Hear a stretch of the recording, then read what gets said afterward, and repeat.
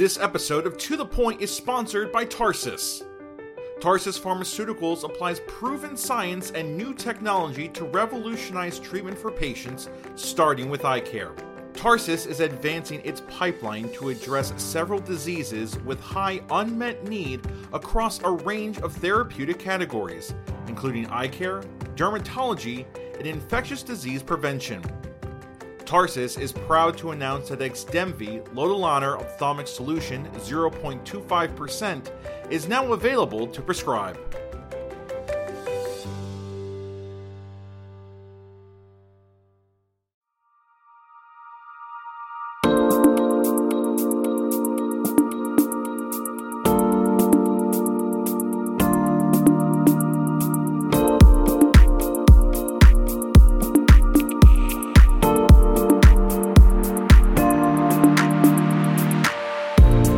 Welcome to Pupil Pod, where we use clinical cases to guide discussions on board review topics. I'm your host, Zilla Ball, and I'm joined today by Dr. Allison Early. Dr. Early is a cataract surgeon in Cincinnati and one of my all-time favorite Instagrammers. Dr. Early, thank you again for being here today. Thank you so much for having me. I'm really excited to do this. As am I. So let's just go right into the case here. A patient you performed uncomplicated cataract surgery on 2 months prior calls your office complaining of blurry vision in that eye. You ask the patient to come into the office for a visit.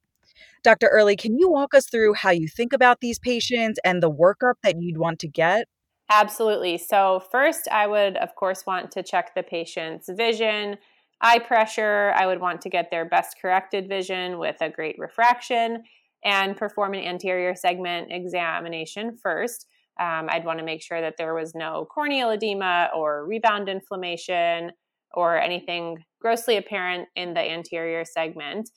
And if that all seemed normal, but the vision was still not correctable to where I would expect or to their baseline postoperative vision, or maybe if they weren't correctable to as good a vision that they had at their prior exam, then I would definitely want to dilate their pupil and look a little bit further with a posterior segment examination, including probably an OCT macula.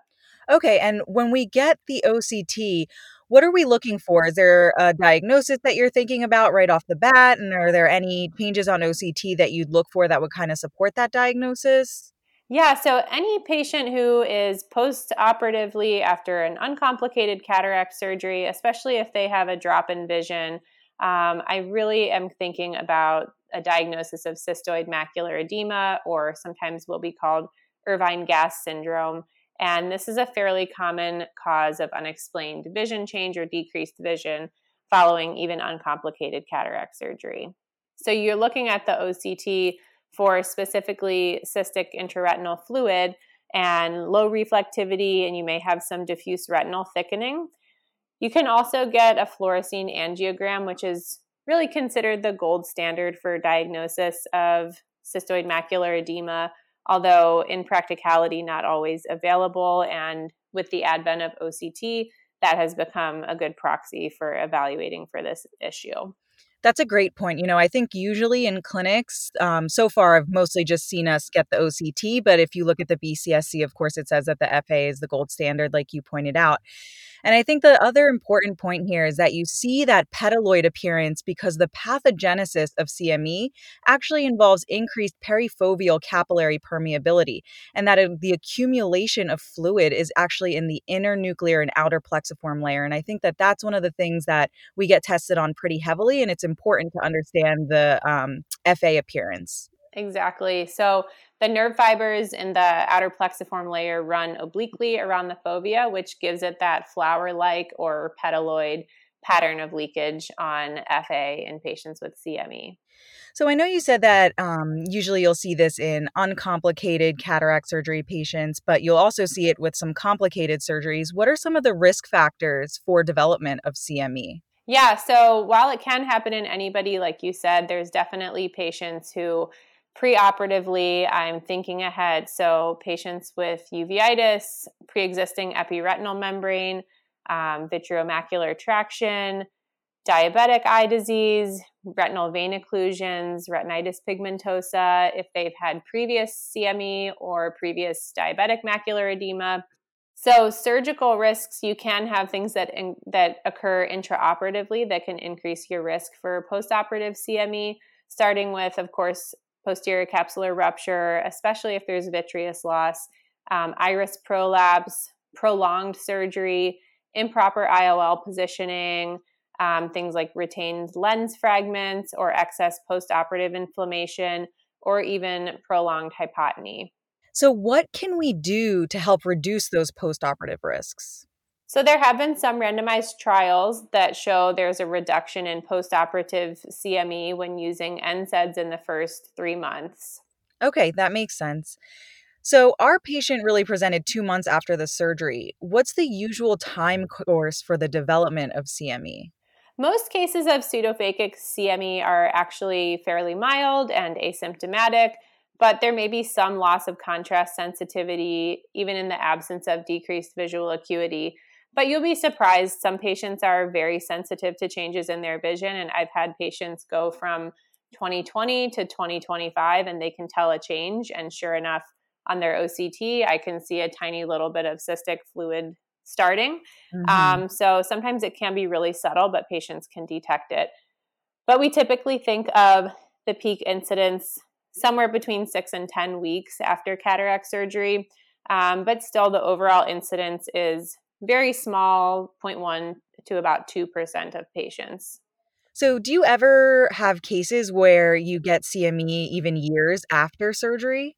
In some rare cases, it can occur many years after the surgery.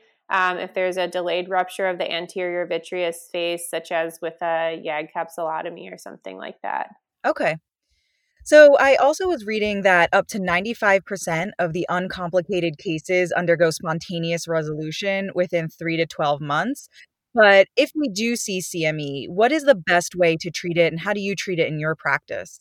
Generally speaking, I will make sure that the patient is on both a topical steroid as well as a topical NSAID.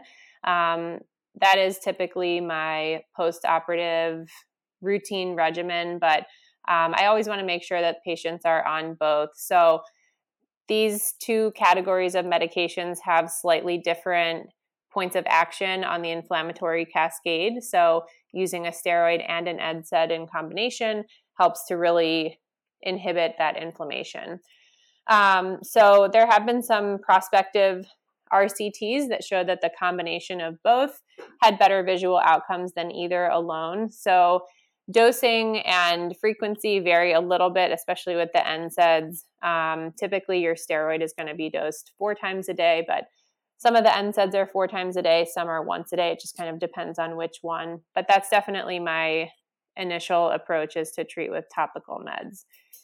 We know that it can sometimes take 3 to 6 months of topicals to improve, and it can rebound if you stop the meds prematurely. So it's important to check back in with patients and repeat your examination and your OCT periodically during the postoperative course, and even I'll often continue the medications for a few extra weeks after clinical and OCT findings have resolved, just to be sure. Mm-hmm. And then if your topical or more conservative management is not successful, you can advance to something like a periocular steroid with a subtenon injection, or there are a few intravitreal or depot type of steroid implants that are available. And then if you're really in a refractory situation, there's some suggestion of using a carbonic anhydrase inhibitor, which can improve the RPE pump function. And even anti-VEGF agents have been used because of their role in helping with the inflammatory reaction and capillary permeability that is underlying the process. Great. And if you have a patient that you're worried could develop CME because of some of the risk factors that we talked about earlier, are there drops that you want to avoid in these patients? Are there any precautions that we need to take? Yeah, so classically, and what you'll kind of see on board questions, are avoiding epinephrine and dipivefrin drops, which are historically what might be associated with increased risk for CME. I don't typically see patients or physicians using those drops, but it's definitely something to be aware of as you approach your boards.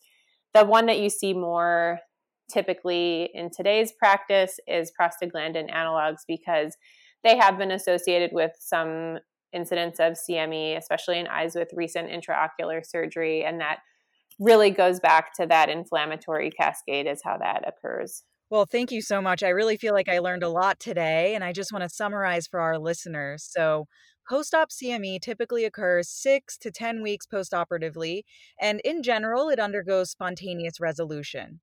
You really want to remember that the fluid accumulates in the outer plexiform layer, giving the characteristic petaloid appearance on FA. Treatment involves a combination of topical steroids and NSAIDs, and you really want to use a slow taper to prevent rebound. Epinephrine, dipivefrin, and prostaglandins have all been associated with increased risk of CME.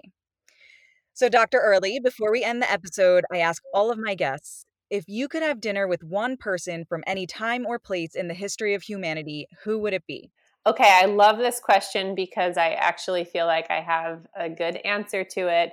And I was asked this question in one of my residency interviews, and it became a really interesting conversation because just off the top of my head, what came to me was that I would really like to have a meal with the person who donated their body to my gross anatomy class so that I got to learn anatomy, because you don't really know that much about the people who donate themselves to science and to medical education, but it's such a tremendous part of your education and learning about the human body that I think it would be really amazing to learn more about that person. I think that might be my favorite answer yet. That is tragically people in medicine. You feel like you know them more intimately than anybody, but at the same time, you actually don't know them at all. So I think that's a good answer. Yeah. Yeah. Thank you.